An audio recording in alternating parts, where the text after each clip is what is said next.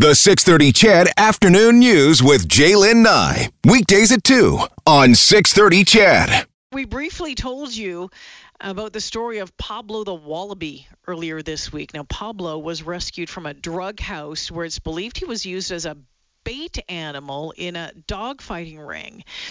He's come a long way since then, and his rescue led to the rescue of other exotic animals. Mike Sheppard is the man who saved Pablo, and as a result, now is the co-owner of Cobb's Exotic Animal Rescue and Education Foundation. Mike joins us this afternoon. Hey, Mike, welcome to the show. Thank you. How are you? I am good. I have so many questions about owning exotic pets that whole issue. But first off, before we get to that, I wanted to ask you about Pablo. Tell us his story. What do you know about him and his background?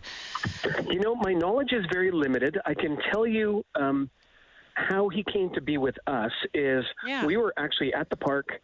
Someone knocked on our door. It was 2 years ago this month, and out of the blue they said, "I have a weird question for you. Do you take kangaroos?" And I said, "Yeah." I said, "Sure, why?"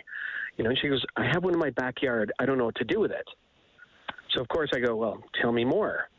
And long story short is she ended up with this wallaby. She was not part of this drug house or anything like that, but he came from a drug house. The guy got busted, went to jail, and his animals were dispersed before he went to jail to other people. And this wallaby got passed around from person to person. She ended up watching it for someone. They never came back, and she knew it wasn't doing well. He was skinny. He was not well. So she said, "I have to get him better." And they called you. So how was it suspected that he was a bait animal? So we took him to the vet, and besides being extremely malnourished, he had bumps, which she said are bite marks, all over the back of his neck, and his hind had been shaved. There's spots that were starting to grow back, and what we were told, and I didn't know this beforehand, is they shave the hind of animals to teach the dogs where to bite. Wow. I did an interview probably about 6-8 months ago with a rescue organization out of central Alberta, and they were seeing more and more dogs that they believed were parts of dogfighting rings. What do you know much, or do you hear much about that and what is happening in Alberta when it on that horrific I don't even want to call it sport. I don't know what to call it. It's just disgusting. It is disgusting. And no, honestly, thankfully, I would say, is I know nothing about it. I don't know. I've never met any other animals that have been involved in it. And I don't know anything about any. It was shocking that this was done in Alberta. In fact, I don't even know if the dog fighting was in Alberta. We picked up the animal in Alberta, but we don't know where it came from originally. Okay. All right. So when you brought... How did you, if Pablo was so unsocialized, how did you get him back? How did you get him to the vet? How did you get him back to the park safely? Well, once you know these animals, there's ways to carry them, hold them. I picked him up and put him right into a kennel, put him in my car, and brought him to our farm, and we had him in an isolated area. And we went in there, and we know how to handle them. Yes, he attacks us. Yes, he scratches us, but we know how to handle it. And we just kind of sat there, and we actually had volunteer come in every day for hours, and he'd sit there, and he'd get scratched, and slowly it'd be less, and next thing you know, he's sitting on his lap, and now they're like best buddies. So you know what? I'm always amazed at animals and their capacity for forgiveness or whatever it is, or to build trust again. It's amazing after they come from horrific circumstances. So Pablo is doing well now. He's cute. He's cuddly. He's friendly. He's confident, and this is great news. And so I love that part of the story. From what I understand, rescuing Pablo led you to rescuing more exotics. Tell us about that. Yeah, so, word kind of got out. We have customers come in and meet him, and then, we'll have customers come up and say, "Hey, I know someone who has a tortoise that's getting too big," or people who move and their landlord won't let them have snakes, or circumstances change, right? A lot of these exotics live way longer than people expect. So, or they're also very expensive. So we get people who, they can't take care of the animal, but they love them. The word rescue is a little overused because a lot of rescues we get were loved very, very much by their owners. Okay.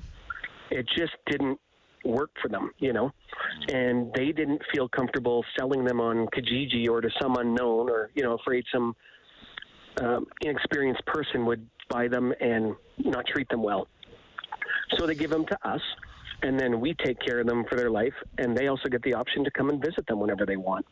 Interesting. Mike Sheppard is the co-owner of Cobb's Adventure Park, joining us this afternoon. Mike, when it comes to owning exotics in the province of Alberta, I know when we talked about this briefly earlier this week, there was a lot of questions about, what is allowed and what isn't allowed. And to be honest with you, I spent a good hunk of time this morning trying to figure that out myself. It seems like the laws or the rules around owning exotics are vague at best. Do you know what is allowed and not allowed in Alberta? Well, I mean, I could take an hour explaining it all, but there certainly are. You can go on Alberta website, the government website, and there's a list. There's certainly certain things that are certainly not allowed. Any native animals are not allowed to be held as pets. No primates, so you can't have monkeys, lemurs, anything like that. Certain exotics that are endangered or that can be a danger to other people, like tigers and things like that. Sadly, exotics, it's all based on province. So you go to Ontario, and it's like the Wild West out there as far as exotics go, and you can have a lot of things that you can't have in other provinces. Okay. So a wallaby, I mean, to me, I'm like, what? How does someone get a wallaby? Like, how does that happen? And I heard someone talk the other day, actually on a radio station, positive that they saw one out roaming around at one point. I mean, how often does this happen? Not often in Canada. There are other countries, like people have them in pets in the UK, and they got out, and there's a whole wild mob of them in the UK. In the US, they're more popular. They're not great pets. We tend to go through these phases where, let's have a potbelly pig, let's have a sugar glider, let's have, and they become the pet of the day. But people realize soon that they're horrible pets. You can't train them at all. They chew on everything. They're great for a farm, but not if you're a farmer and you want a wallaby, because they need to be socialized. They need to be in a group of their own. Yeah. So you have to, I would say, if you're ever getting any exotics, do your homework. Find out find out about them. Find out about their lifespan. Find out about the costs. I can go on. We have like a pair of snakes we got that are 27 years old. They love them, but they're outliving their usefulness for their owners, so they donated them to us. Wow. Yesterday we picked up a pair of sugar gliders that one of them broke their leg, and she loves them, but she can't afford vet bills for it. Yeah. So we took it on, and we've got her in a cast. It's got a broken leg. It'll be 6-8 weeks of healing her, and getting her better, but that's what we do. It seemed the sugar gliders. Those what are they? They're little? What are they? they're really little cute. marsupials.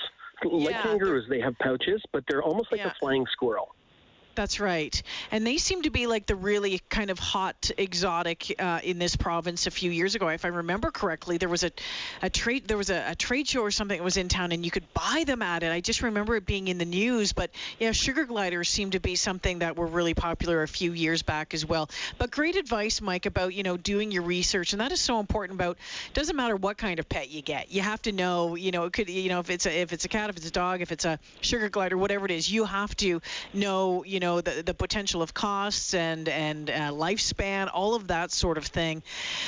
I have to ask you, you have the Adventure Park, Cobb's Adventure Park down Calgary, and you're bringing all of these other animals in who have been, that people can't take care of them anymore. I know zoos are under a lot of a lot of scrutiny over the past number of years, wildlife parks, that sort of thing. How do you handle that, and what are you doing to ensure that the scrutiny, you can say, hey, we're all good here? Well, I mean, we have Humane Society come out and check on us once in a while. We dot our I's and cross our T's. We have staff that are trained. We do our homework. We know more about most of these animals than most people do, including the vets. Again, I'm not knocking vets. Yeah. They just don't have enough experience with them. We handle these animals every single day. It doesn't make me a vet. We still take ours to the vet, but we work with them. We've done our homework and we say, hey, this is what we've learned. Let's try this. Yeah. It's I'm curious to know how COVID has impacted the park over the past year.